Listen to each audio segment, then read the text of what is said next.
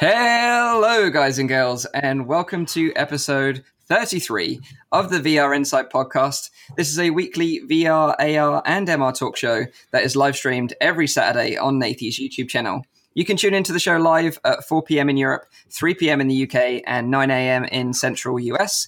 If you missed the show, you can catch up with the whole show where I re-upload it every Sunday to my own YouTube channel, Virtual Reality Oasis. Or check out the audio-only version, which is available on Google Play Music, iTunes, and on SoundCloud.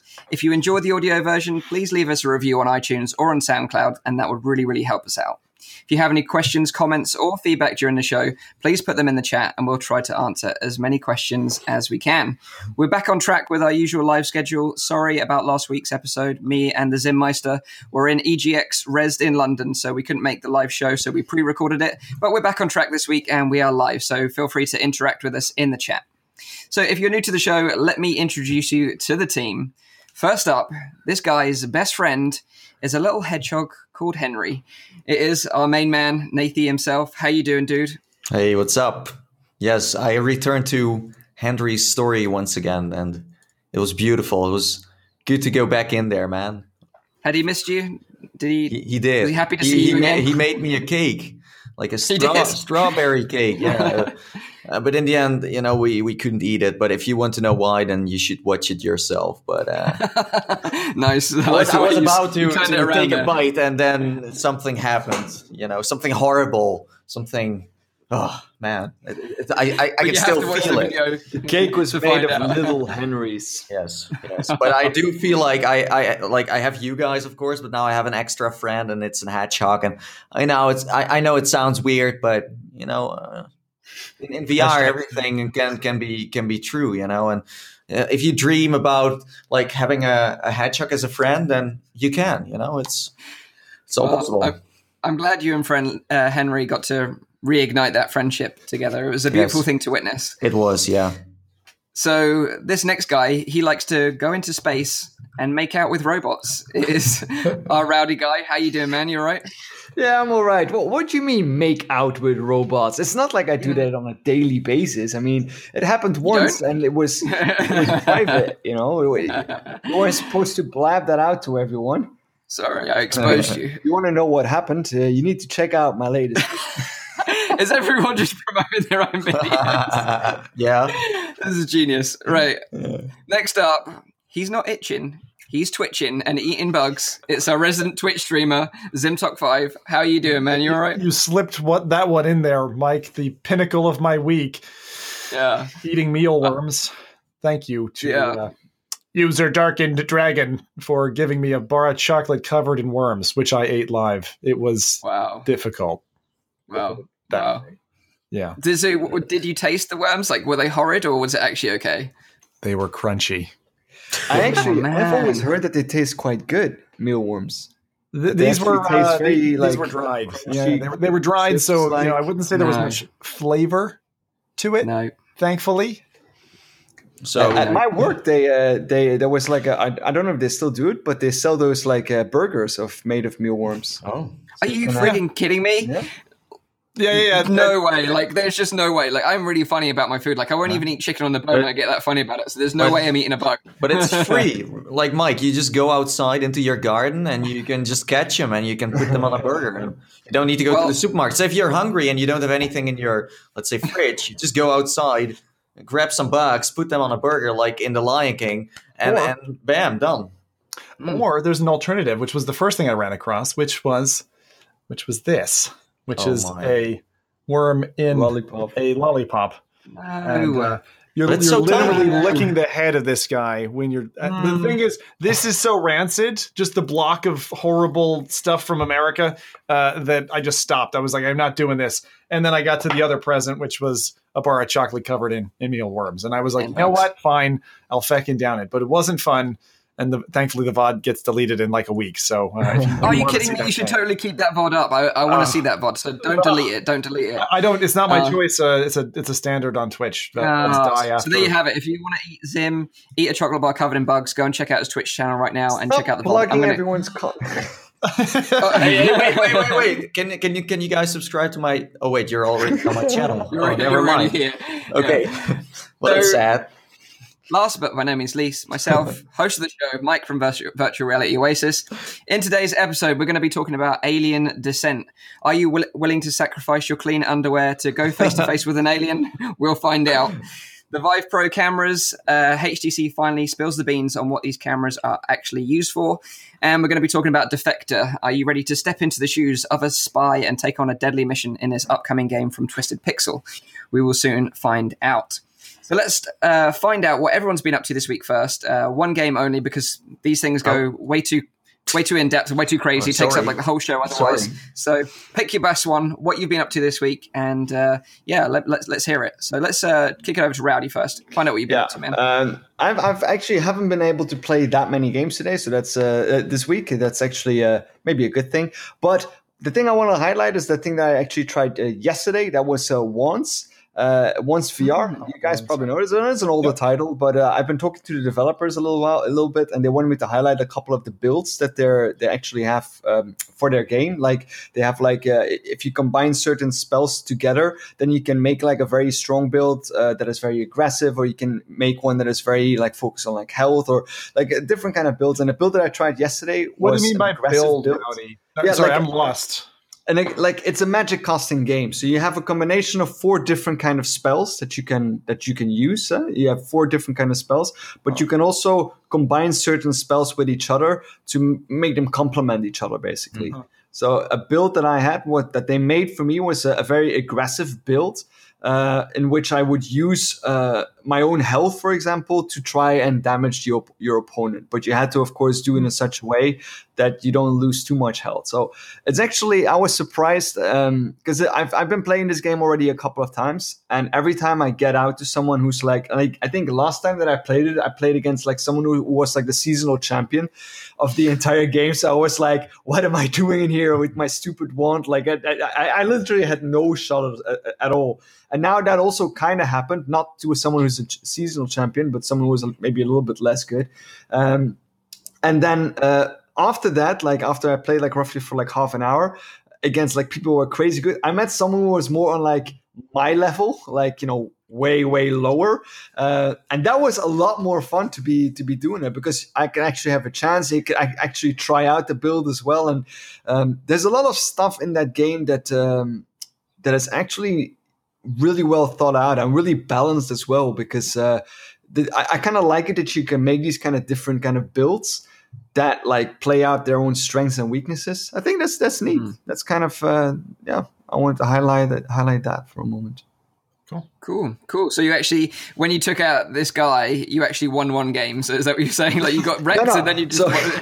So I first played against someone and I lost like 5-0. And I think the most kind of damage that I did was like maybe 50 out of 100. And every time I got like destroyed, like, and I didn't even know what kind of, because it was a girl, I think. I didn't even know what kind of spells that she was using. And then the second time, it was also a full game that also was 5 matches. And then I won with 5-0 because I kind of knew what I was doing by then. Right. But Ones is like a multiplayer only game, right? It's not it's not got a single player campaign or anything. They don't have a single player campaign, but I think that people have been requesting, because there's not always so many people online that are playing it. They want to have something to do still.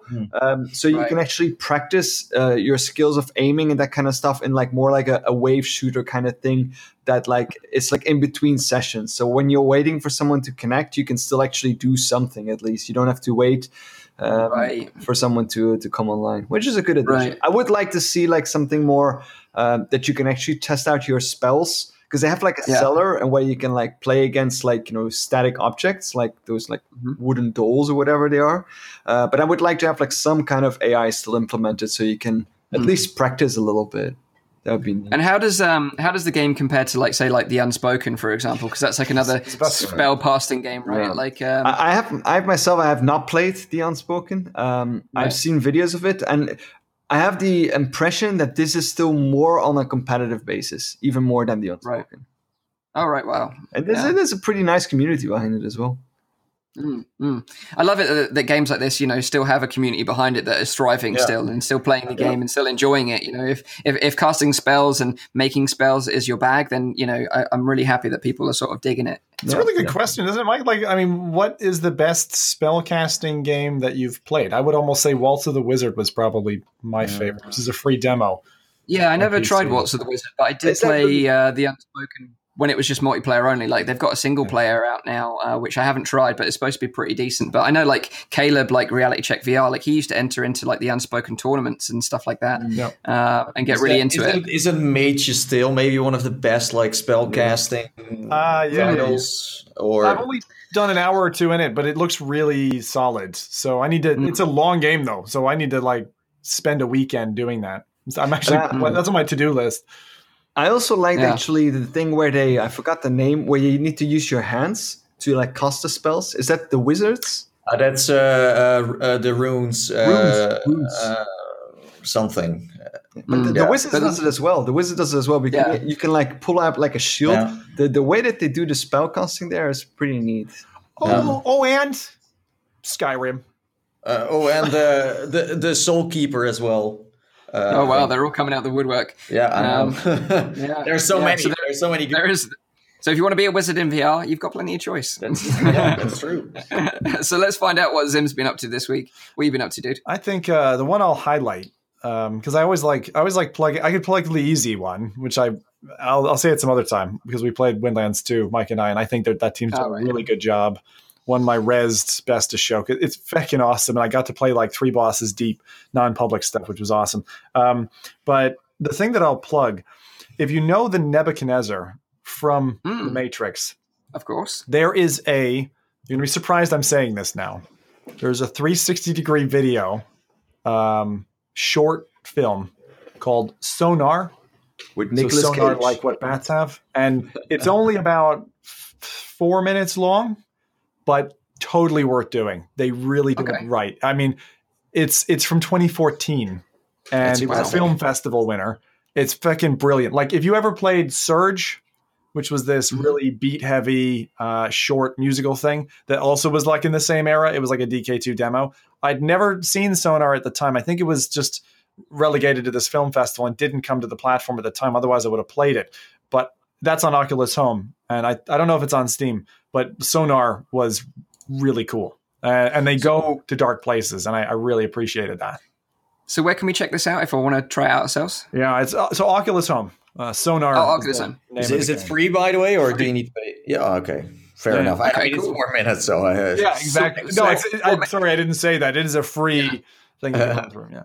So what made you try this one out? Was it something that's been re-released recently, or was it just something you heard of? Caught my eye. Just caught my eye. Right. You know, like sometimes I'll look through the Oculus Home Store and I'll just look at like shorter nitty bits and just look for stuff that are kind of like, I would just like trying random bits because you never know when you're going to run across something that no one else has heard of and you're like, wow, that was really good. Yeah. All you people who've been writing this down have no idea, you know, but this is actually really, really well rated on the store. I think it's like 4.5 stars. Cool. Definitely worth. And it's like four minutes long, do you say? So it's quite a short experience, but very. It's very fun. Nebuchadnezzar. Again, if you know the ship from The Matrix, how it's like the sunken into the ship, kind of floating around thing, and it's actually quite fast paced because these types of films, the artsy fartsy ones, tend to be quite slow and like revealing. This one doesn't like hold you by the hand. It's They're saying in the chat that it's 99 cents. Okay, maybe I overlooked the dollar. Okay, but it's worth checking out. It's worth checking out. I love it when I hear about stuff that I've never heard of and people are excited about it. Like I've just made a note of it, so I will definitely check it out later on today. But this is why this podcast is so great. Like all these different people come up with these different experiences, and we can sort of share them with everyone. Yeah. I feel like we're doing some good work here. Thank you, Zim, for your input. I really appreciate it. For the week. So, Nathy, what have you been up to this week, man? Well, I'm not sure what game you were going to pick, Mike. If it was Paper Valley, then I'm happy to skip that one and go to. You can talk about Paper Valley. I was going to talk about something else. Okay, cool beans. I played Paper Valley. And what kind of game is Paper Valley? Well, that's a good one. I think first of all, Paper Valley is better known as Paper Garden for some reason. I found it out on the internet. It was like a different title, and they changed it up. I don't know why and what happened to it, but in Paper Valley, you throw at little paper planes at certain targets. It's like a little relaxation, meditation, calm experience, you know, and you just need to find your way out of certain worlds. And when you are throwing those paper planes at targets, the world around you will grow. So you start in a boring looking grotto, and then later on it starts to come to life because you hit those targets, and those targets are basically the seeds that get spread through the world itself, and then you see things grow around you, and everything becomes very colorful. So you're filling in the world through playing the game, and it's about it's about 2 hours in total, as far as I know, or 2.5. It depends on how good you are. It's more a game that is like an escape. So if you feel like you had a rough day or a busy day, then that's the game for you. If you are one of those achievement hunters or a person who looks for a challenge, then this is not really. It's not very. Let's say it's not super hard to play. It's just it doesn't want you to rage quit this title, But it's nice, and the art style is cool, and the environments are very relaxing. It's just one of those. I don't know. Just drift away in metaphors, basically, like that. Yeah, exactly. Like I played it as well, and I would mirror what you were saying. It's very relaxing. It's almost like a really chilled experience. Yeah, you can't die. There's no boss fights. You never run out of planes. No, you're never. If you're constantly missing, then it doesn't matter. You can just keep going. Yeah. And almost for me, that's what kind of let the game down in my eyes. Is that it didn't have that challenge aspect to it, so it didn't really have enough to keep me drawn into the game because it doesn't have a story. Yeah, that's it. It is all just about this really mellow music, being in this space, making it vibrant again, and then moving on. So it is very peaceful, and like you say, if you're not into like going into Onward and like getting into an intense firefight or fighting a dragon or shooting some zombies, then this is probably the game for you. So if you're into those more relaxed sort of games, and definitely there is an audience for them, because I compared it to like Flower on the PlayStation, like that kind of game where you kind of drift through the environment and just make these flowers grow, and you're making the environment grow. It really reminded me of that. So I think it has its own merits, but personally I just felt I just needed a bit more. I think still like it's $16 right now. I think that if it's about like maybe $10, I would buy it. I still think that $16 or like $15 is a bit too much for because in the end those 2.5 hours of gameplay are basically the same thing you're doing all over again. It's not like it's refreshing itself along the way. Of course, the worlds where you are in are changing, but let's say the gameplay itself is not really spicing itself up in a way, because you can use different paper planes, and every paper plane has its own strength that you can use. But it's not like you are getting more and more the more you play. It's not really achieving you in any way. It's not like you're unlocking anything. It's just you proceed, done. It's not in a hurry, basically. It's not trying to.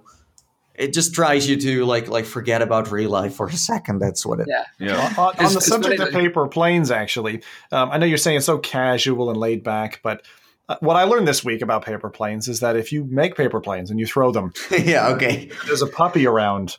My God, that puppy's going to wreck your house. That's a different story. It's not in any way what you described, Nathan. So I don't know about these developers. I might have to write a strongly worded. Trust me. Throwing a real paper plane is a lot harder than doing it in this game, because if you throw a paper plane, you can control it with your controller. You can twist it and let it go up and down. So after the event, like a heat-seeking missile in Half-Life. So you throw it at a certain pace, and if the pace is good, then you can also control it in a like a heat-seeking missile in Half-Life. Exactly. That is how the paper planes work. Best example ever. Hey, did you guys hear they're like Valve? No. Wait, I'm not going there. Sorry. No. VR games. 3, right? But it's funny. After I played it nonstop, 2.5 hours straight, just finished the game in one sitting. And afterwards, at the end, I was like, "Oh man, my arm!" Because I was proper fuzzing these planes. And it's like, I don't know if you remember playing like Wii Tennis back in the day. Like you could play it for like a few hours, and you'd be like, "Oh, my arm really hurts." True. I got RSI from throwing paper planes. So it is an Oculus home exclusive. I tried it with Revive. Doesn't work. So right, it's good to know. I didn't have any hands. I was like somewhere stuck in the ground, trying to look up. searching for some paper planes, but that didn't work. But there is like an Easter egg in there. If you look at the clouds, you see like a Vive-shaped logo. And I don't know if that's just random stuff, but I was like, wow. Hey, look, guys, I think it's coming to the Vive. I don't know. It's an indie title. I don't see why this would be an exclusive. And this is also a game that you can play on the PlayStation VR soon. I'm sure that could work fine. So I hope it will happen.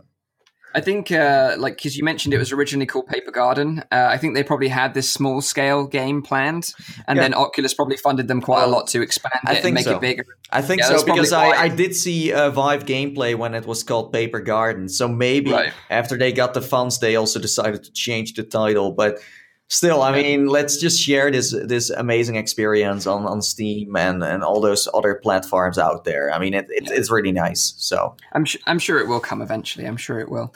But this week I got to check out Box VR, and I know Zim has been raving about it in the past. He got to check it out. And I was like, yeah, okay, I finally got my mixed reality set up, sort of nailed. Like I really wanted to test a game with it, so I fired up Box VR, and I actually had a lot of fun with it. Like I got my gym kit on. I thought, yeah, I'm going to really sweat it out.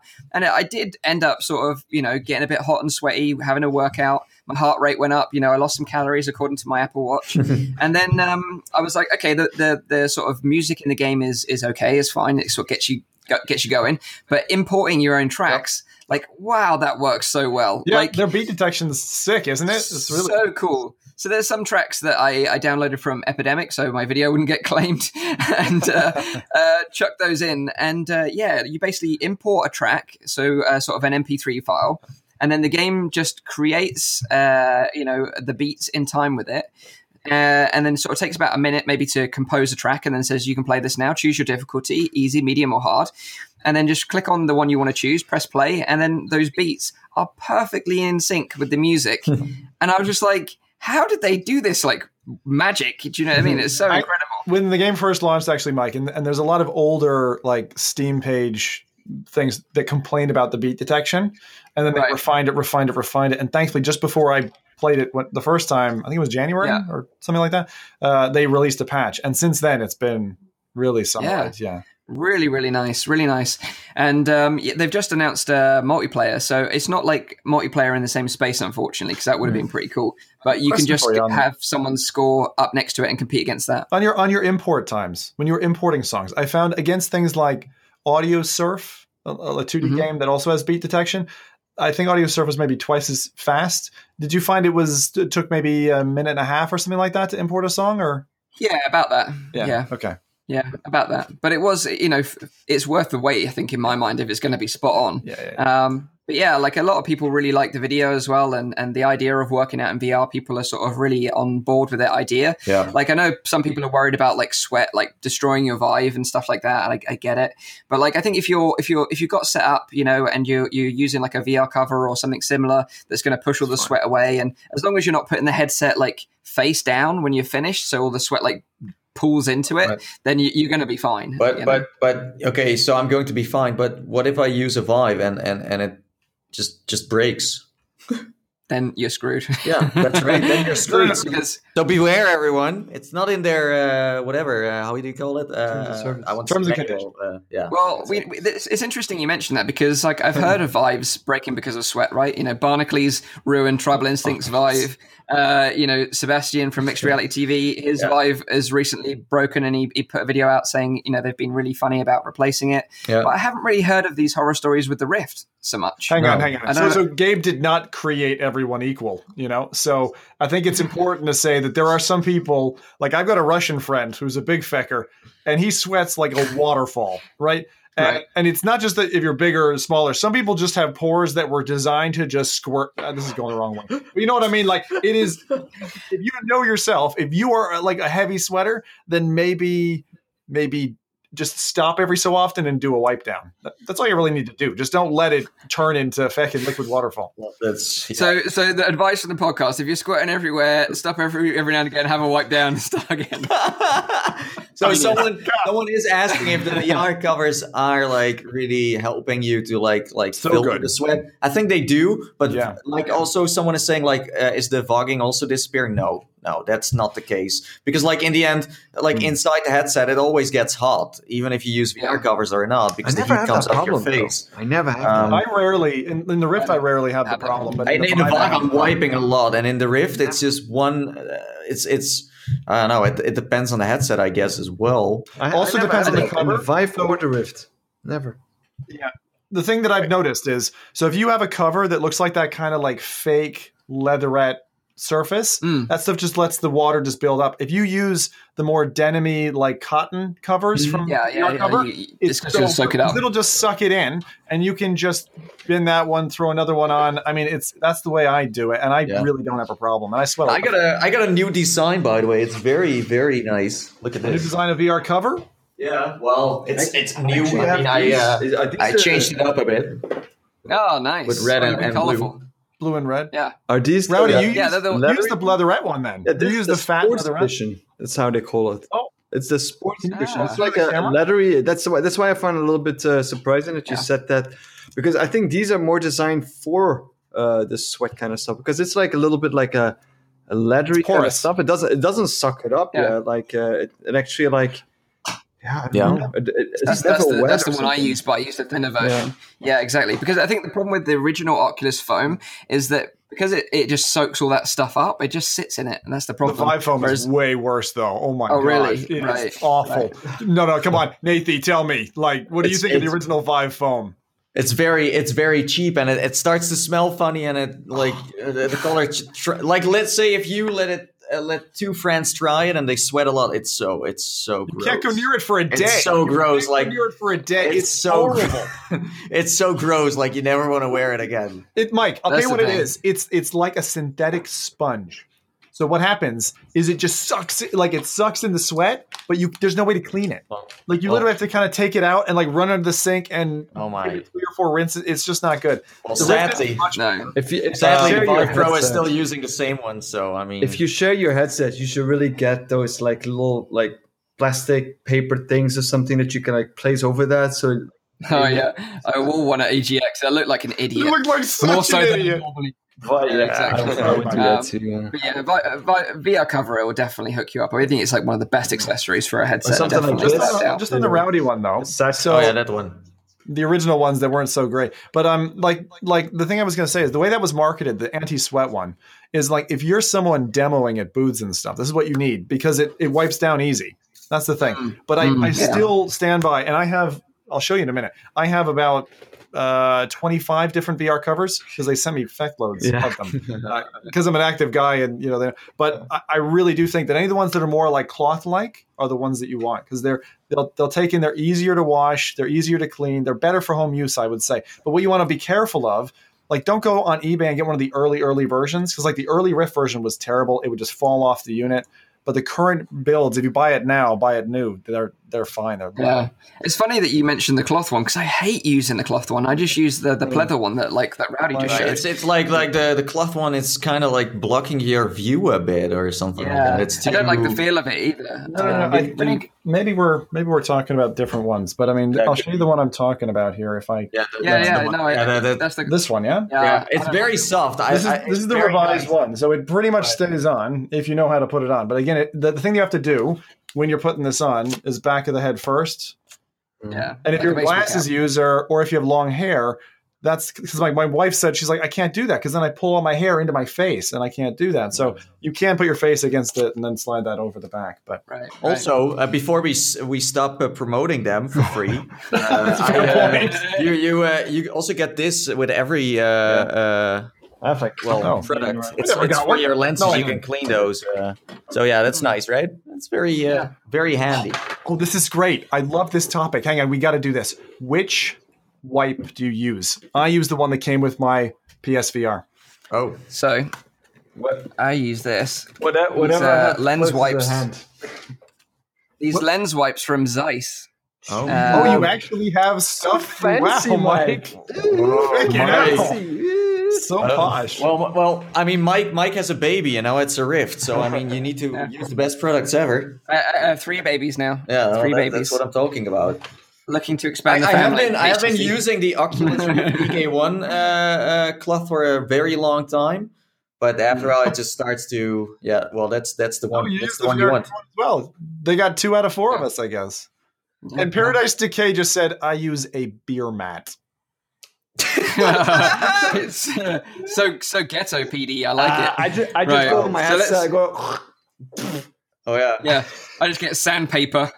Quick warning: don't use toilet paper or other things. Then not smart. Hey Mike, April Fool's next year. A sandpaper into your video. Mike is wiping his lenses with his like his head because it's also so smooth. Voxtime is asking if alcohol wipes are bad for these kind of lenses. I really don't know, to be honest, because these ice ones. Can you test it, Mike? You're a reviewer after all, so yeah. I don't think these are alcohol based, but these are like lens wipes for your glasses.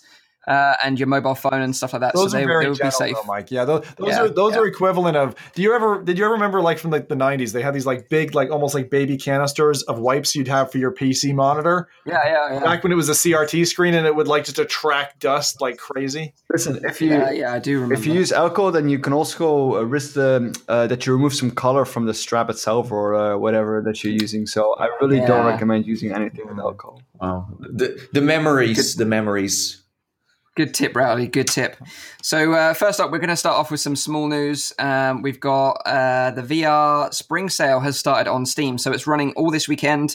It's going to stop on Monday. So if you want to pick up some sweet deals for your Vive or for your Rift or for your Windows Mixed Reality headset, jump over to Steam this weekend and make sure you pick up some of those titles. Some have got some really great discounts as well. Like here are some of the best ones. Ooh. Go on, Zim. I was just going to comment. We covered it on my channel head to toe, and usually I go through and I'm like, "Feckin' horrible game, terrible game." You know how I am. Yeah. This time, 80-85% of what they have featured on there, bloody awesome. Like they have their main page with all the main deals. I think it's static, so hopefully my comment still sticks. There's a huge array of great deals on great games. Yeah, so I picked out like 10 that I thought were the most standout, like sort of best deals. Yeah. We've got Rick and Morty, which is 50% off. Yeah. Arizona Sunshine, 45% off. The Gallery, episodes 1 and 2 together in a bundle is 50% off right now. If you haven't checked out The Gallery, it's a really, really cool game. Beautiful. Did you like the second one? I haven't played it. See, I haven't played it. It's so weird. Like, and that bundle's not inexpensive. Like, what's that bundle cost again? 18 or something? So it's going to be around £18, I think, for both. Yeah. And see, I gave a warning on that one. I was like, the first one's good. The second one is weird. Right. Yeah. Okay. You need to like those kind of games as well. Like it's like very puzzle. It's for everyone. It's a different experience, I would say, for the Gallery. It's visually very beautiful, I think.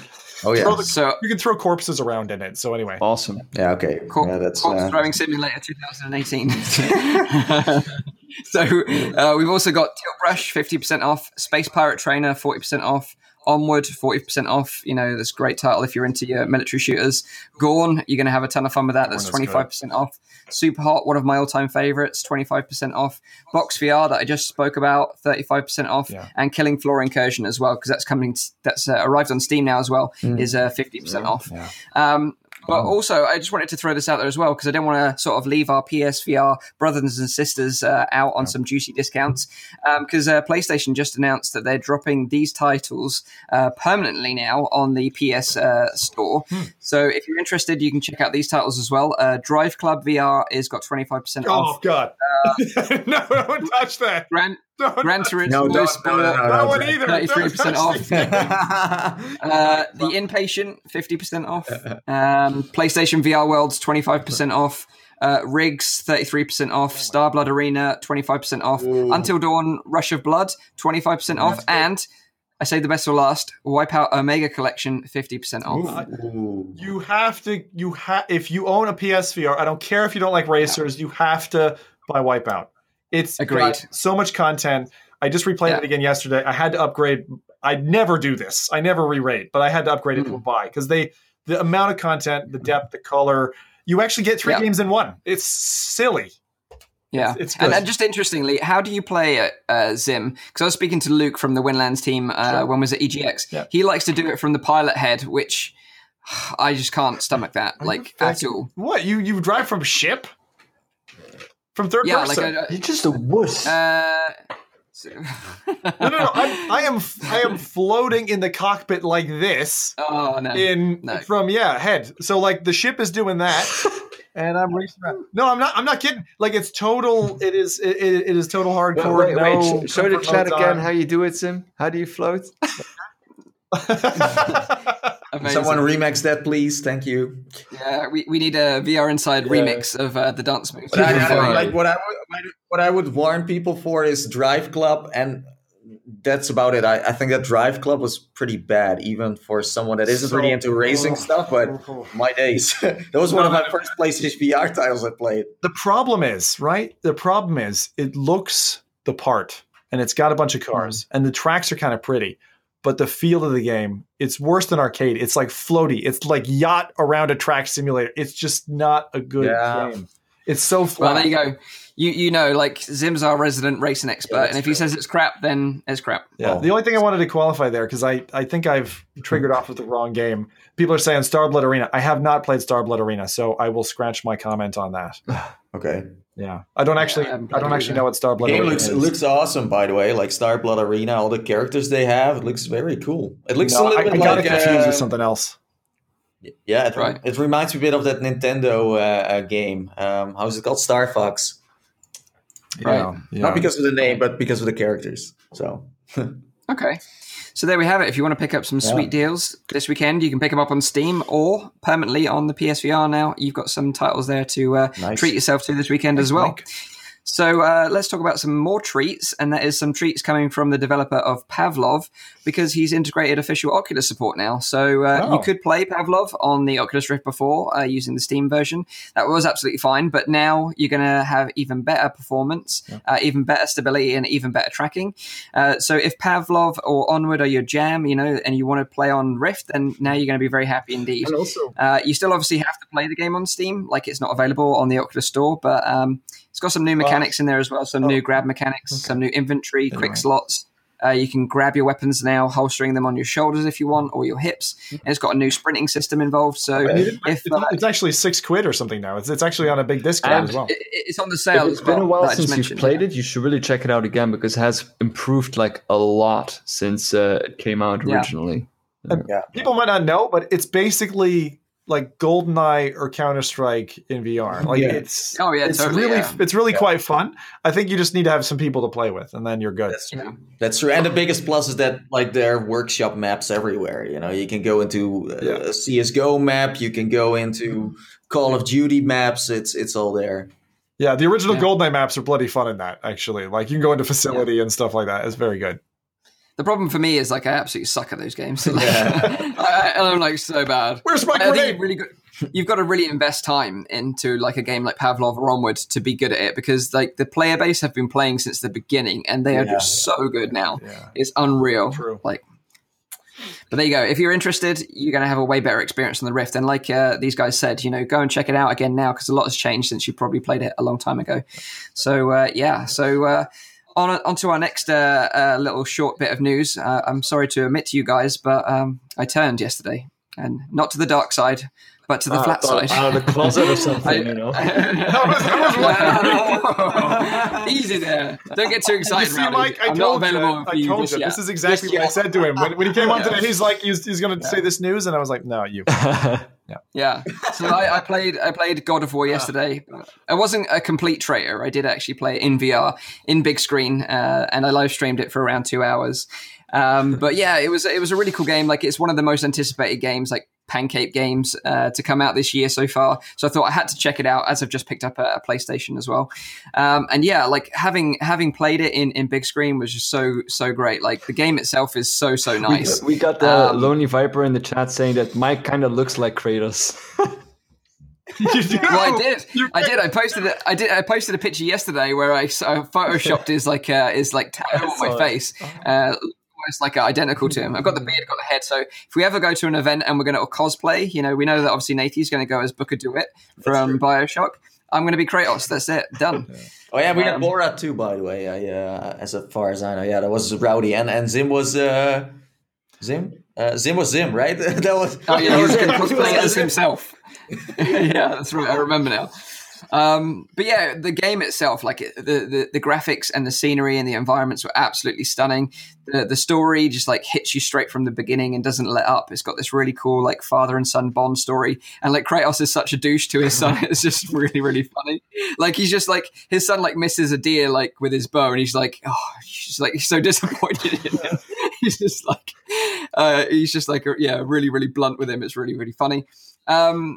But yeah, the combat was really satisfying and fun as well. And playing in big screen, obviously, you get like all the lighting effects from the screen. So in the virtual theater that you're sitting in gets lit up with the sort of scenery on the screen as well. And when you go into dark environments, it gets all dark and murky. And one of the things I would say, the best thing about playing a game like this in VR is that you're completely immersed in it, right? You're not distracted by your mobile phone. You're not distracted by people talking around you or other applications that you've got up and running. Yep. You're just in the game and you're just engrossed in the story. And I think that's one of the best use cases for playing a Pancake game in VR, is that you're not distracted by anything else. I did it as well a week ago with Far Cry 5, and it's a crazy good experience. Yeah.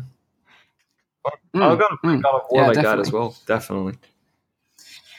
Yeah, and we've got to finish our little adventure with the A Way Out together as well. I really want to play more of that game as well. I had a weird one like that a couple of weeks ago. There was a lot of kick up about Chrono Trigger, and I played that in Virtual Desktop. And it's funny because like in Virtual Desktop, the game looked grand. Like they'd done some like upscaling on the graphics, and all the PC players were like, "God, this looks terrible." But to me, I was like, I had a really enjoyable time. I didn't even notice, and I'm usually picky about that kind of thing. But they've actually patched that. So if you did manage to buy Chrono Trigger on re-release on Steam, another 2D game, we shouldn't be talking about this stuff, but they patched it, so there's good. Don't turn to the flat side. Don't do it. Don't do it. It's a dark, slippery slope, and you'll end up in a dark place. So don't do it. I'm back now, though. I'm back into VR. Wow. So next up, Psychonauts is coming to Rift and Vive this week. Double Fine's title, Psychonauts in the Rhombus of Ruin, released on PSVR about a year ago now, but it's finally arrived on Rift and Vive. So if you're interested... Yeah, exactly. They probably bought the exclusive rights to it for a year. Hopefully the same will happen with Resident Evil 7 soon. Like, geez. Like, we talk about it almost every show. Like, that needs to come to the Rift and the Vive. But in Psychonauts, you assume the role of Raz, an intrepid young psychic who is now a fully fledged member of the Psychonauts, who are an elite group of international psychic secret agents. And the story sort of picks up from the original game where it left off, which is the original Psychonauts, which came out like way back in 2005, right? It's quite an old game. But you're actually part of it now because you're in VR, right? And you've checked this one out, Zim. You've played this for yourself on PSVR. I have, actually. I think this is another one of those titles like the Invisible Hours, which for me, I played on PSVR. Going into it, I was like, not expecting much good. I also, looking at the art style of the original Psychonauts, I know a lot of people are going to burn me at the stake, but I was never enticed to play the original Psychonauts because of how it looked. It was just like too zany. I know coming from me, that might sound stupid, but like it just was too zany for me. I love things like the original Monkey Island series, all these things from LucasArts that Tim Schafer had done prior to his new team. But Psychonauts never really attracted me. But I played the Rhombus in the Rhombus of Ruin, and actually I found it to be like it's a decent like game. It's like 6 or 7 hours. There's a whole bunch of different scenes that are really well done in VR. It's a look and teleport to a place mechanic, and then look around your space, and then interact with stuff. And you have to think about the kind of psychic powers and all that type of thing. But for me, it got a buy rating out of me because it's really unique. And the sound design, the graphics, the voiceovers, the characterization, all strengths. And it actually got me to the point where I was like, I ended up liking Raz. Like he's a cool dude, and all the characters around are pretty neat. And they do some things in the game that I wasn't expecting them to do. So it's one of those titles that I would say if you got a PSVR, you'll probably have bypassed it. Go check it out. That's what I'd say. Yeah, or check it out on Rift and Vive now because it's out. Yeah, now. I'm still glad it's come to the PC platform because it's gotten. I know they've had underwhelming sales on it, and it's not fair. It's one of those things that it's kind of being missed by an audience. And you got to hang out with Tim Schafer, right? At EGX Res last weekend. We heard about him, and I think one of the things that I would say about it, I was really interested. So at the end of he gave a kind of a speech about his career and stuff like that. Very funny guy, naturally. He basically said that VR is now a channel. It's like an established channel, but it's not like the be all end all. It's not going to like eat everything else. But he found it's kind of like, if you're going to make a game for Nintendo DS, if you're going to make a VR game, it's like another one of these kind of tick boxes. You can say, I'm going to go publish content there. And it's a choice if you're a game developer. So I agree with that. And him and his producer, who I got to meet, who had this awesome, like stitched jacket, showing the Double Fine logo in all colors and all that. He's 6'7". I don't think I've ever, been at a pub with the dude who was 6'7" at all. And then I like get introduced to this guy. I'm like, he's like, yeah, I'm a producer for Double Fine and all that. And then it was a funny story because someone was tapping someone on the shoulder and was like, oh, hey, it was a buddy of mine. And it actually was Tim Schafer who was there. So it was a bit of a laugh for a couple of minutes, him and his producer. Awesome. So that was pretty cool. Yeah, that's really cool. So if you're interested in picking up Double Fine's Psychonauts in the Rhombus of Ruin, you can check it out on Oculus Home or on Steam. It's about sort of £15 and $20 US. It's worth that. But they're offering on both stores right now a 20% launch discount. So if you're interested in picking it up, now's a good time to pick it up. By the way, talking about tall persons, I once met a hobbit in Amsterdam, and it was fun hanging out with... Oh, wait, it was Mike. We're about the same height, dude. We're about the same height. I'm pretty sure we're the same height. Yeah. I'm not so sure about that. I can get a picture and confirm this after the show. Please confirm this. Mike, are you sitting on a booster seat right now? He's very booster seat. Very good. I'm tiny but mighty. That's my my saying. Yeah. So let's move on to our main topics. First up, Alien Descent. As if the mod to play Alien Isolation wasn't terrifying enough. At least, though, with the mod, you could just play it in the confines of your own house. Only the people that you live with will hear your girly screams. And, you can just change your underwear or just throw them away and just jump in the shower and clean yourself off afterwards. And it was all fine. Now you want to do it. We got to stop there, Mike, for a second. We got to stop there. I got to ask you a question, which is, has that ever happened to you in a VR game? Have you ever had that issue? I've never soiled myself. Put it that way. Good. Ever. That's good. It feels like this is a question that leads to another experience. Yes. No, we're not going there. I did have an issue where I did have to check because I was like, I think I just shat myself. So I casually walked off stream. And I checked. I was good. But I actually thought it had happened. So what was the game? I can't remember. It was something scary. Are you kidding me? You can't remember? I know. You shouldn't bring that topic up without having Pirate Trainer. It was not Space Pirate Trainer. Wait, was it not know the title? Was it Halo Recruit or Jumanji? That would make sense then. It was a dirty protest. It's genius. So I'm the only one then, hey? Never happened to you, maybe? Seems that way. I'm a scaredy. So don't worry. If we ever get invited to go to California to check it out, I'll make sure I bring the adult diapers with me. Thanks, Mike. Appreciate it. But so this Alien Descent experience is similar to The Void, right? It's not actually part of The Void. It's a standalone thing. But it's a 4-player experience that pits you against the most terrifying creature from the movies, and that is, of course, the Xenomorph from Aliens. And these creatures are just so terrifying just by their design. Like, was it J.R. Geiger created these monstrosities years and years ago? These hulking beasts that are predators, and they've got acid for blood. So they're most terrifying in their design. But with this experience, you team up with up to 4 players, and then you as a group go in and then meet up with a sort of an elite team of colonial marines. And the whole sort of premise is that you investigate a distress signal from a Weyland Yutani mining outpost. So you and your squad have to go in, investigate, contain the threat, which is obviously these aliens, quarantine any survivors, and then get off-world safely. So it sounds completely badass. We don't have any footage because they don't have a trailer or anything like that. So we're actually showing footage from Alien Covenant, which is the latest movie, to give you kind of an idea of what we're talking about. Covenant, sorry. I have the feeling it's like based on what you're telling here. I have the feeling it's a wave-based shooter kind of game, but with a storyline where you go from one place to another. Or is that not what?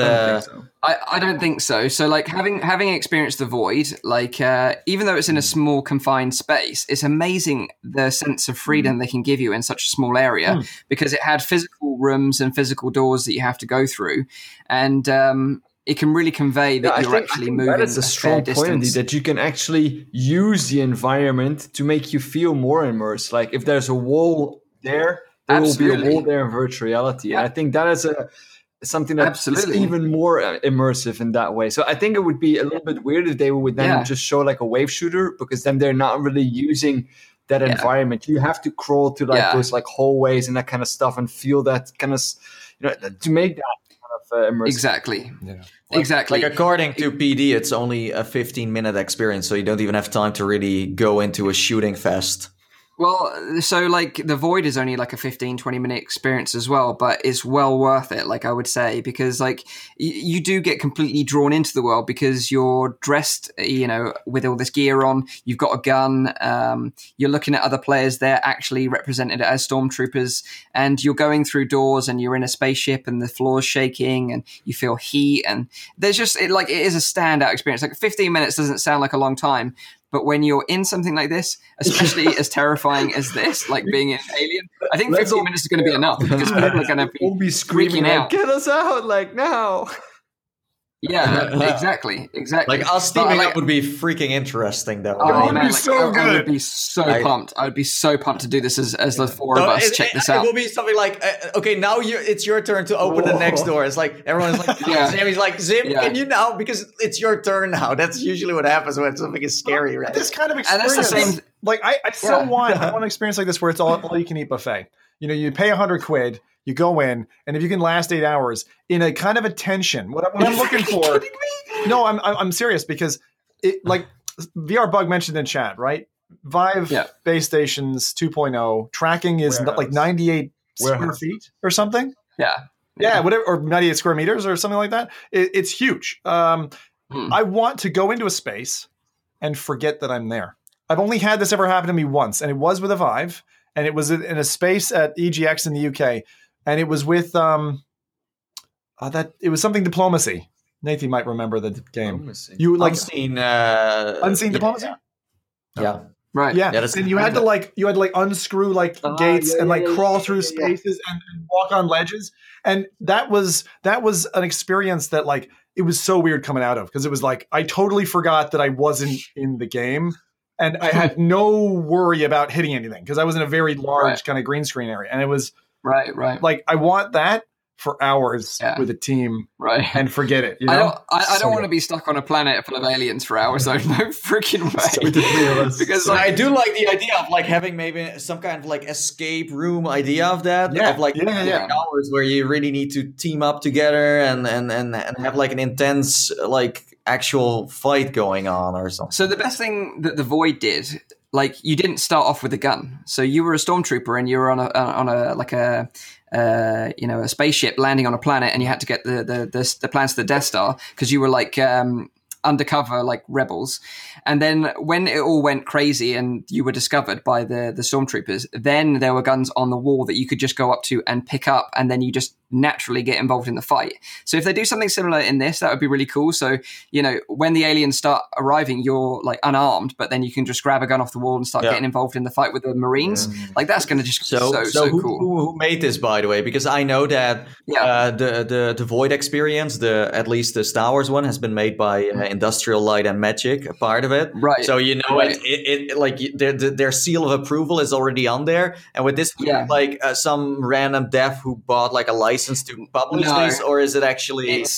It's a proper legit studio. I can't remember the name of it off the top of my head, but they partnered up with Foxnet. So they've obviously partnered up with Foxnet to bring this. But from the studio name, I can't remember it off the top of my head, but it was a legit one.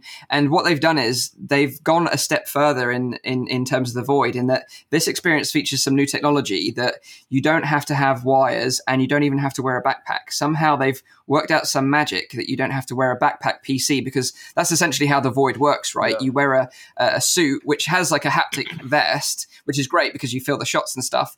But it also has a PC which is fairly heavy in your back. But isn't that just whereas the TPcast? No, isn't that just the TPcast in terms of because it's wireless transmission of the image to the? Who knows?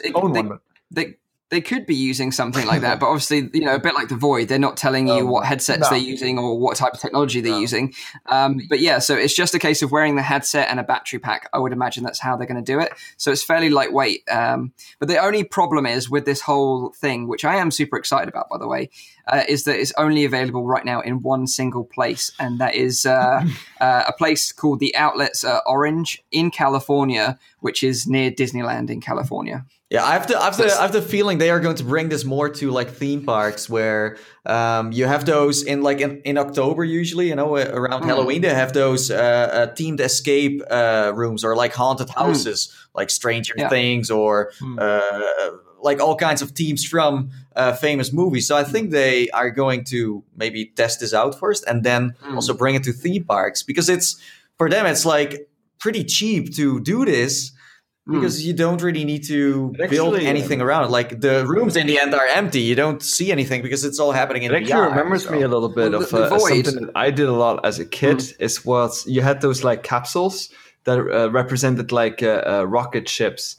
And you can go in there and they would just have like a 2D screen on there. But you have like those 3D glasses so you could experience and then you would crash on an alien planet, and that alien planet was filled with dinosaurs. That's how it went. And like every amusement park that I went to, it had something remotely similar like this. We always crashed on an alien planet with dinosaurs on there. So you would go in there, and then you would feel the crash, and the machine would start shaking this and that. You would crash down, fly through the woods, and you would see all these dinosaurs, and at the end, like you see like this big Tyrannosaurus, you would get eaten. That was the. We know you love dinosaurs so much. That's the genesis point. We've been searching for this for years. We know what Rowdy's affinity for dinosaurs it comes from now. It would be kind of creepy if you're walking around in that VR space then, and people are like touching you as well, like in haunted houses where they kind of tickle you a bit. So someone is walking around there in like a xenomorph suit and smelling your butt. And like, oh my god! And then there's nothing there. And, they can pull you around in real life mixed with VR. Yeah. Because that was the funny thing. Like when I went and did the Void and there was a stormtrooper next to me, like my buddy, like we could high five and we were actually high fiving. So he was a virtual avatar, but I was high fiving a real person. It was so cool. It was so cool.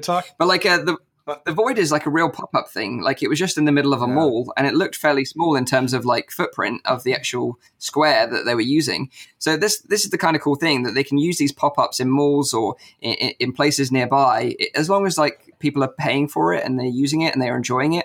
I could see this becoming a bigger thing, like you say, Rowdy, like popping up at like theme parks and stuff like that as well. Elementary schools. Yeah, they chuck some kids in the alien one. Yeah, like enjoy kids. Enjoy never sleeping again. If you talked about getting touched in VR, like Alien Isolation. It is a good idea if you, for example, have some kids that have been a little bit naughty, like just like chop them in there and 15 minutes will come and get you. Yeah. Waterboarding children? Is that what we're saying? We live in Europe. Yeah, you're going to be terrified.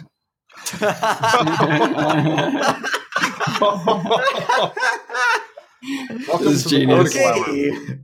Yeah. Well, there we go. That's Euro for you. No, but getting touched in VR can be fucking scary. Like, I didn't realize what was going on, and I was playing Alien Isolation with my DK2 some years ago, and I saw it on the replay later, but my cat had been sitting on my desk for about 15 minutes. I didn't know. And she used to like to kind of like rub against my nose. And she did that to the Rift when an alien was like right around the corner. My God. And it's like to have something in the room that's completely silent. Like I knew my wife wasn't around. I thought it was totally safe. Like how did you explain those bruises to the hospital?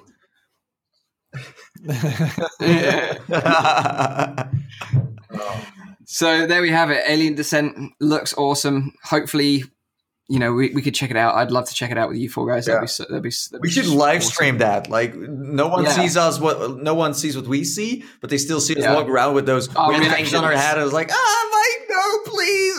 Like totally scared.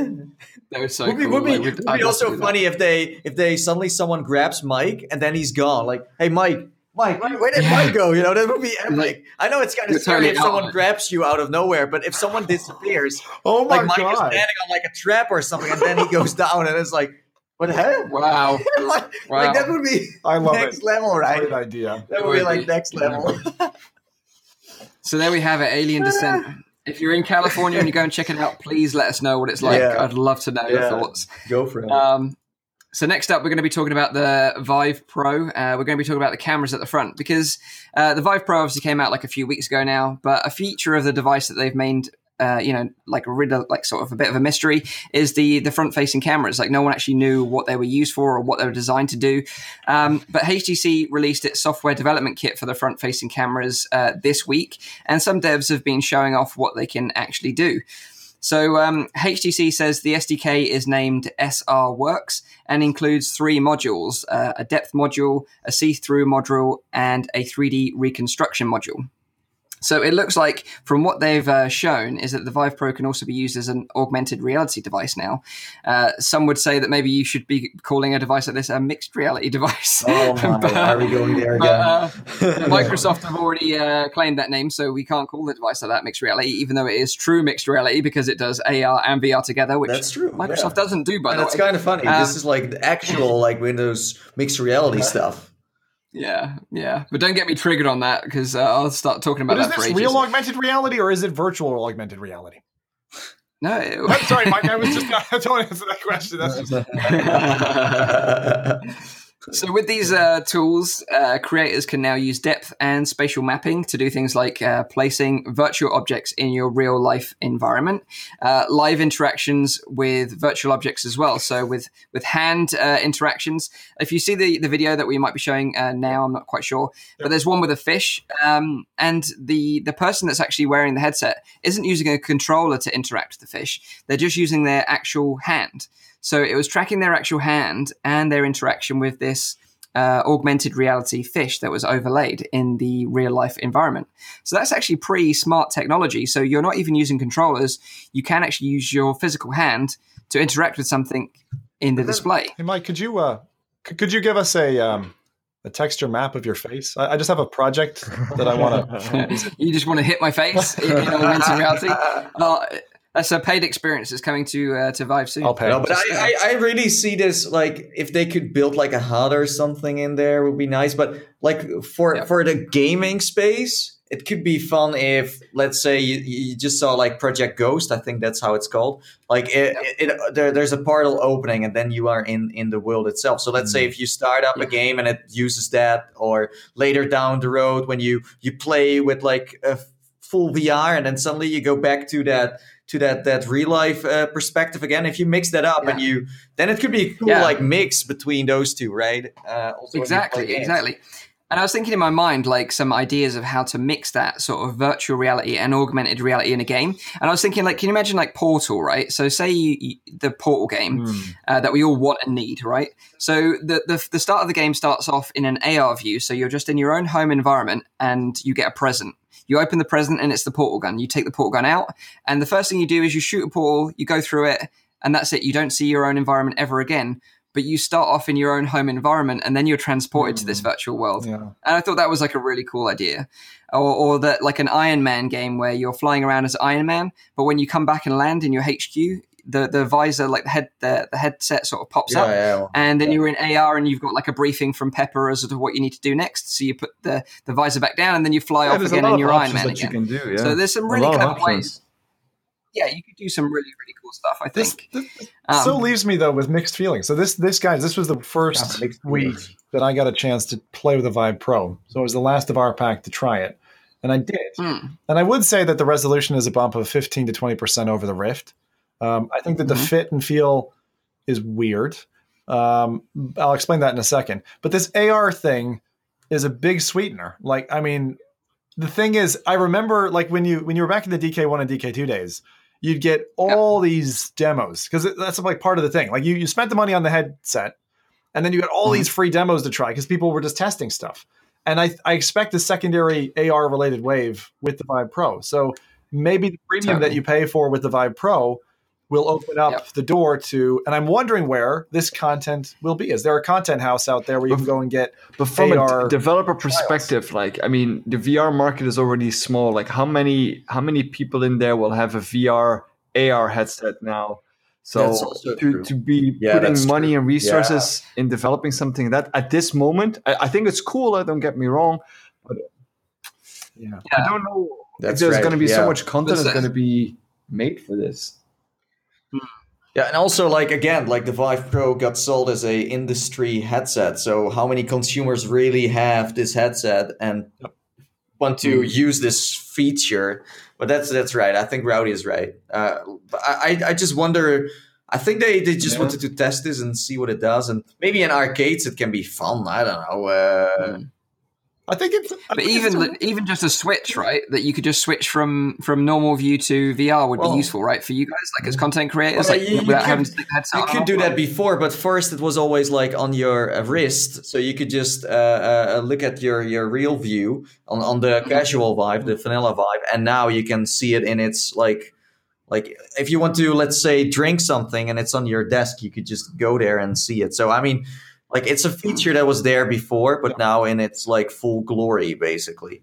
The room mapping is pretty sweet, though. I mean, if you watch the way it does scan room mapping and just pick up your entire room just from looking around, I find that's a really powerful selling point. And to be honest, I was totally not sold yet on AR until we hit Rezzed, and there was a game there called Smash Tanks, and I can't remember Mike, you and I got to play, but.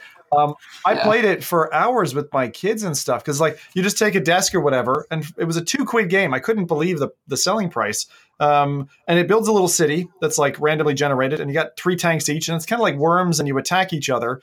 I should have mentioned that when we were talking about games played because I had since called it. If you call Pokemon Go AR, you're kind of cheating because it's not really doing anything with the environment. This does. And it's the first AR experience that I had that was really compelling, which is why now I've kind of got this taster of I'm really keen on. And let me just qualify what I said by content. I don't mean AAA content. I don't mean Oculus Studios pushing content. Well, obviously on the Vive Pro they wouldn't be pushing content, but I'm not talking about big studios. I'm talking just indie devs trying things because I love indie and I love little indie projects, even if they're a half-hour little thing just to play around with, to tinker with, or whatever. Some ideas there are just so fundamentally awesome. And there's a whole warehouse of that stuff like DK2 Days that I still have that I can't touch anymore because the wave came and went technology-wise. The software stack is no longer supported, yada, yada. Same thing's going to happen here. I really think that there's going to be something AR-wise that'll be buzzing and pretty neat. And I'm asking myself now, can I afford to miss this? So. Also, I'm not sure if these were just rumors, but when I was doing some research on the cameras when the Vive Pro got announced, I heard about depth information, so the cameras can see things happening in your room. So let's say if your cat walks by or there's something in your play space that shouldn't be there, it could warn you for the fact it's there and that you can get rid of it if you want to. So that could also be useful. So there are so many. Just throw it out of the windows. But that could be useful. I think there are many things that can be useful for this camera anyway. But you're right in that it can map the environment around you, and that's actually included for free as part of the SDK. So that's just works straight out of the box, mapping your environments. But like you say, it can mean that you can place virtual objects in your physical environment. So say a bit like what Magic Leap was showing off. You could have a screen, for example, on your wall that wasn't actually there, but is fixed in that space when you have the headset on using the AR view. So that's kind of interesting. It is interesting, but we need more Vive users then, pro users, before this is actually going to be something mainstream. Yeah. But again, this is just a dev feature that they're throwing out to devs right now. Or Valve is nice enough to build this into the room skill setup where you can maybe use it in a way, or I don't know. You can finally shoot those missiles in real life. If you want. Not again. But I'm actually a bit like Zim. I'm actually quite excited about this, and it's made me think again. Do I want to pick one up? The thing is, it's the FOMO thing, the fear of missing out. Right? Am I going to miss out on something epic by not having one? I don't know. That's. I mean, you just experienced it with the PlayStation VR, so you know how it feels. But just to comment about I was missing out for a second. My soul, because like people say it's so balanced and it's lightweight. I will give it that. It feels lighter weight, even though maybe it's not. No, it's not. It's not technically, right? It's actually it's bulky. It's really bulky. I think it's bigger than the actual vanilla Vive. It's huge. It's huge. But the thing I was going to say is it's the biggest headset at the moment. It's kind of ridiculous, to be honest. But it's front and back loaded. Like, yes, it's balanced, but it kind of feels like it is front and back loaded. And so this relays in like wobble. That's a lot of people talk about the wobble effect and it being a problem in active games.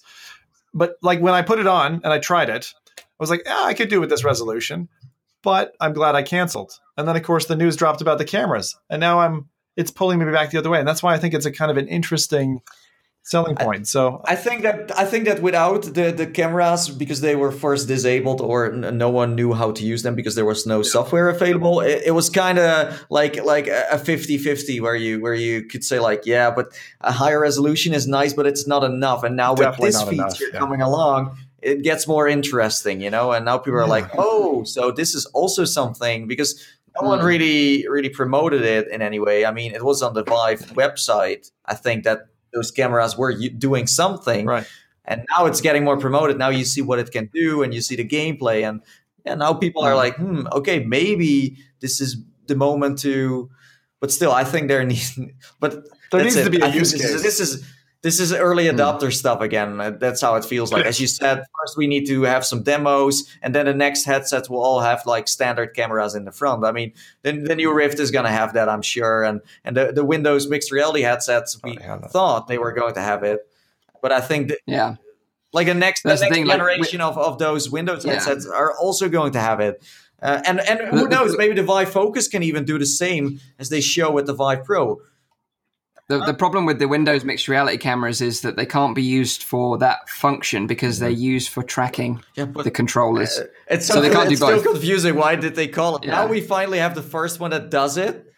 Yeah, and then they have a pro name, and not. It's so unfair. It's so confusing. My brain is still farting over this convo where talk about Windows mixed reality and what is mixed reality. It's funny because I did a mixed reality guide, obviously how to record in mixed reality, and I had comments on there saying, but does this work with mixed reality? I was like, don't even go what mixed reality are you talking about? I think don't even get me triggered. Windows mixed reality basically means mixed reality platform. So their platform is called mixed reality platform. It's like Oculus Home.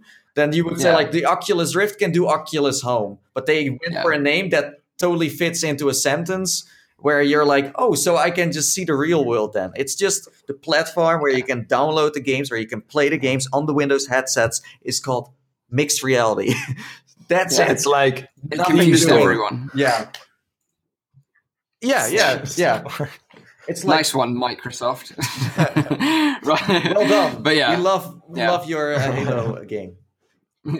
So moving on to something that I'm pretty sure is definitely going to be better than Halo Recruit, and that is Defector. So Oculus have recently announced a new Oculus exclusive title coming to the Rift. It's called Defector. This title is funded and published by Oculus Studios, but is made by the same team that brought you Wilson's Heart, and that is Twisted Pixel. I've really like that they've gone down a whole new direction with this latest game. Like it's so different from Wilson's Heart in the terms of its art style and the way it looks. God. But the story, the story narrative is still there. You can still see it's from the same developers, basically. You can see a certain like style and a sort of like stuff that they do as well, the hand interactions and all of that, the facial expressions. It's pretty neat how they maintain that style on this title. Yeah, but like the Wilson's Heart like had the story which compelled you to finish the game, right? And I'm hoping that's going to be the same with this. Like, even though it's got these like great epic sort of set pieces and the action and everything else, I really hope it's the story that drives the gameplay rather than the other way around. Because in this game, you take the role of an undercover spy. From some of the scenes in the trailer, it just looks like something straight out of like a Bond movie or a Jason Bourne movie. You've got all these like big action set pieces. You're driving a plane, a car out the back of a plane, and then you're scaling on the side of a plane as it's burning on fire. And so to me, Mike, this is I expect you to die, but you can get up and do shit. Like, I mean, and much more action.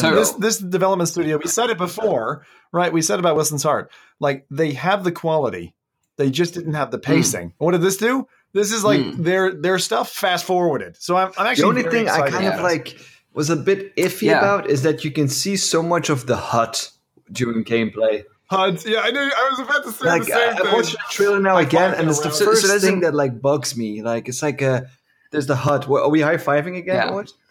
Yeah. Wait, this the other way. Other way. Yeah. So the thing about the HUD, right, is it's actually explained in gameplay, is that you start off as an agent and you're in the bathroom and you're looking at a mirror and they give you like this contact lens and you put the contact lens in your eye and that explains really good that they do that. I really like it that they do that. But still, I mean, it's not on every gameplay scene, so I still have the impression you can sometimes like take it out or something, or that you don't have that. But it feels very intrusive to have it like it would be maybe better to be on just on the bottom or like on like the top, but like over the vertical. Yeah, it won't feel as bad in VR. I guarantee you. Just give me a watch. Give yourself a watch or something. Don't put it in your face. But it's not. Yeah. I don't know. I'm not. I'm super anti HUD when it comes to game design. But when you choose to put it in this way, actually isn't so bad. I'll compare it to in Redout. You have a very similar thing where if you're looking at it in 2D, you'd say the exact comment that you said, Rowdy. Invasive. Like that's what strikes you when you watch this in flat. But when you actually are in the game, your brain kind of ignores it, and it's there when you need it. Especially if it's that kind of translucent or transparent, you know. So we'll see. I'm gonna give them the definitely they deserve that as well. But from the trailer, like I really like the mix of mechanics that they've used because there's like so many different mechanics they've shown. Like this branching storyline where apparently you can really make choices in terms of which way the mission goes. You know, you've got these options that don't change, so it will affect the outcome of the mission, but it's not just, maybe it's affect just the very overall. Funny like, to see that since this is an Oculus Studios title. Is that they said, I mean, we all remember in the beginning that like Oculus was aimed to be like a seated experience, and yet this experience like I Expect You to Die and Wilson's Heart, which was very careful locomotion. If you look at this trailer, they're throwing you out of a plane, you're driving in a car, you're like shooting people when you're running through the plane. It's like the completely opposite. Like it's. But I don't think they're showing off the full picture here. I'm afraid there is something like I do think they are using free locomotion. That's for sure. You can see that in the trailer. Of course, we had Payday where they were faking that, so it could still be like getting faked. But I don't think so. But what I do like the problem that what I think is going to be the problem here is the transitions between one scene to another. So it looks like a smooth thing where you're like ramming into a plane with a car, but how is this going to like? I still feel like they're not going like completely well with the locomotion or anything like that. I still feel like they like. But there is a demo, right? I mean, since people have been playing it, why haven't we been able to do that yet? Well, it's funny you should say that because Press have actually had access to play this game, but we are Press. I mean, we are Press. So I mean, well, not according to Oculus, we're not because I did actually reach out to them and try and play. They said we'll have to talk. Yeah, shame on you. Yeah. Nearer to release. Yeah, same thing here. We are very sad. We're crying. But you're right, though. You were good to spot that, Nathy, that it's free locomotion because The Verge actually wrote an article about this because they did have access to it, and they said that it is free locomotion, and they were actually concerned about like motion sickness. But whereas I was like, yes, finally we've got a game that's got free locomotion. This is what the community wants. This is what the community has been asking for. We finally deliver. They're finally delivering on what the community wants. It could be that they are delivering this to the more like experienced VR players out there that now have the Rift CV1 and the Touch for a while, and that they are really focusing for that group, and that they are still creating other things out because they have those levels of like immersive or intense and things like that. So I hope they are not going to, because I think meeting two groups is going to be problematic where you have beginners and veterans. It doesn't seem to match that well. Or you have to have like locomotion options. But like transition wise, going from one scene to another, that can be very intense. And if they want to go for like a balanced and like friendly way, then it's going to be a little boring where you're suddenly in a loading menu again. So you had like an epic scene for 10 minutes or 5 minutes, and then you're in a loading menu again. That's so exactly I'm afraid that part is what I'm afraid of. That's exactly what I see here. It's not like you jumping into a car, then flying away with it, and then suddenly you land into a house and you can just jump out of the car again. And so yeah, I get your point. So you're concerned that in between these like big sections, you're going to have like loading or something like a loading screen. But like I think it's great that they have implemented free locomotion and they built it from the ground up with free locomotion in mind. And then with the settings, they've got settings enabled to make it more comfortable for newcomers. So they do that vignetting, or you can slow down the motion, the free locomotion. So I think they're going to cater for both. But like you say, it'll be interesting to see how it turns out. But I personally really like the mix of mechanics that they've shown, because like I say, they've shown the branching storyline, so you can change the mechanics of the storyline depending on which options you choose, whether you want to go in stealthy or go in guns blazing. You've got shooting options, you've got hand-to-hand combat, and then you've got these sections where you're driving out the back of a plane and then scaling on the side of a plane. So it is a real mix of mechanics. And I think, although Planet of the Apes wasn't a particularly great game, what they did do really well was mixing that, I'm walking now, and now I'm just walked straight up to a wall, and now I'm climbing. Like that transition of the two mechanics worked really, really well. So if they can pull that off. Yeah, as long as they don't do the ghost thing where they already spoiler everything for you, where it's like, oh, this is what I need to do next, then I'm fine. Because that's what Wilson's hired at, where you could see what your character was going to do next, Yeah, well, I don't think that's going to happen in this with free locomotion. Like Wilson's art was like a teleport locomotion, right? Yeah, only you see like the fighting part where they tell you where to fight people, but that looks very neat. Like that Sherlock Holmes kind of like, I don't know if ever seen that scene from the movie where he's like analyzing everything, like, oh, I'm going to hit him there, this and that. That's what it reminded me of. Like, oh, I need to hit him there, and then he's going to spoil it, going to try and hit me here. And then that looked really neat, Yeah. Also, last but not least, what I want to say is, like, when I look at the trailer, I only see like the left part of the gameplay. It would be nice if they just show the full gameplay, So I think the field of view, like in its full glory, basically, because I see like the left side, but if you see the fast movement in this trailer, you can see another bar on the right side as well. Like, right. So I just see the left part of the gameplay here. Yeah. I don't know left eye capture. Yeah. The thing, Mike, that got me was when you said branching storylines. What I've read online about this is you have the ability in certain parts to actually skip, kind of like original Mario game style. You can skip 2 hours of the game by choices that you make, not just like, oh, here's a pop-up, go left, go right. But if you decide to walk down an elevator shaft, you can actually skip meeting a dude and just bypass 2 hours of the game. Like that is awesome. Wait. Want that did it actually say skip 2 hours of the game? Yep. Yeah. You can literally bypass segments of the game. I think it's only like 6 hours. So it's going to be it's going to be like Wilson's Heart, like a 6 to 8 hour game. Or they could also, I'm not sure if they use that trick like in smaller parts of the game. Like A Way Out is doing that too, where you sometimes feel like you did something different, but if you then replay it again, it always ends up at the same part. The outcome is the same. Yeah. No, they did say that the overall story won't change. Like that won't change, but the individual missions, the way they play, and the outcome of those missions will change based on your decisions. So like this is a great example, like this one that we shown in the trailer. Like you can choose to jump out of the plane, once you've got your information or whatever, with a parachute, or you can decide to go through the rest of the plane, fight the rest of the bad guys, and then drive out the back of the plane in a car. Yeah. Like that's a choice you can make, So I like the fact that there's options there, and then that adds replayability because you think, well, maybe if I didn't make that decision, like how would that have played out the other way? I think it's smart. If you would jump out of the plane or kill all the bad guys and then jump out of a plane with a car, I would definitely want to do both of them. Yeah, exactly. But I really like the animations here, how everything moves and how people give you a gun. I don't really see anyone reloading a gun. It would be nice if that's also a part again where you really have to do things yourself and really physically do it. Instead of just going to your hip and then start spamming your gun again. Because like the shooting kind of looks arcadey to me. If you see the person going into those rooms, it's kind of like what Planet of the Apes did, where they just pop up and you need to go to the next room again. I don't think they're gonna fill that up with like the last hour. Oh, we're kind of the budget is.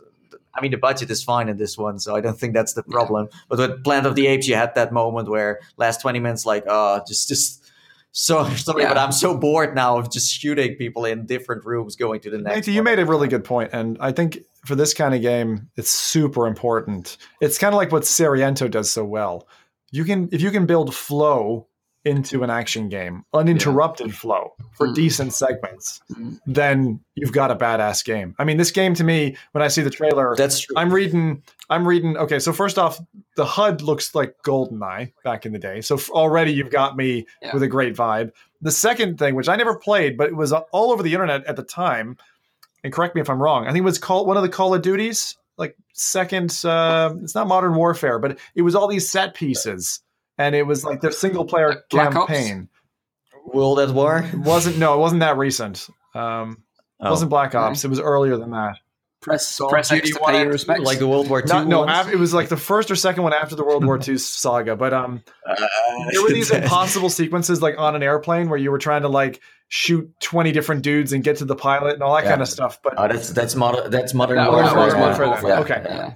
That was the Mile High type achievement. That's the one I'm thinking about. But both of those are like they've built that into this game either intentionally or unintentionally. But I think it really sells, So I hope it feels that way. Yeah, like I liked what they did with Wilson's Heart. I think the game had its flaws, but I certainly enjoyed it, and it kept me engaged throughout the whole game, and I really wanted to see what happened at the end. So, I've got some faith in what Twisted Pixel have got planned here. So I'm excited to see the game when it finally comes out. Maybe it could be the summer blockbuster that we're all waiting for. Well, if they want to, they can send us a key, and then we can check it out on our channels. I mean, or the demo that they've been showing around for sure. I'd love to check that out. But we don't know a release date yet, so we don't know how far away in the future this game is. So maybe it's still quite early days. We don't really know, but there we have it. That is Defector, something to look forward to in the future, coming up soon. So I'm going to wrap this one up this week. We've been going on for an hour and 25 minutes. We've had a good time on the show. We've had some laughs. We've had some emotions. We've had some mishaps in our underwear, according to Zim. Yeah. So we've had a good one all around. So just to remind you, it is a weekly VR, AR, and MR talk show, live streamed every Saturday on Nathy's YouTube channel. Tune into the show live at 4 p.m. in Europe, 3 p.m. in the UK, and 9 a.m. in Central US. If you missed the live stream, you can catch up with the whole show, which I re-upload on my own YouTube channel, Virtual Reality Oasis, or check out the audio-only version, which you can listen to on your commute or your daily business, which is available on Google Play Music, iTunes, and on SoundCloud. If you did enjoy the show, please leave us a comment or some feedback on iTunes or SoundCloud, because that would really help us out as well. So I hope you guys have enjoyed the show. We've certainly had a good time. And we will see you on next week's episode. So until then, bye-bye. Bye.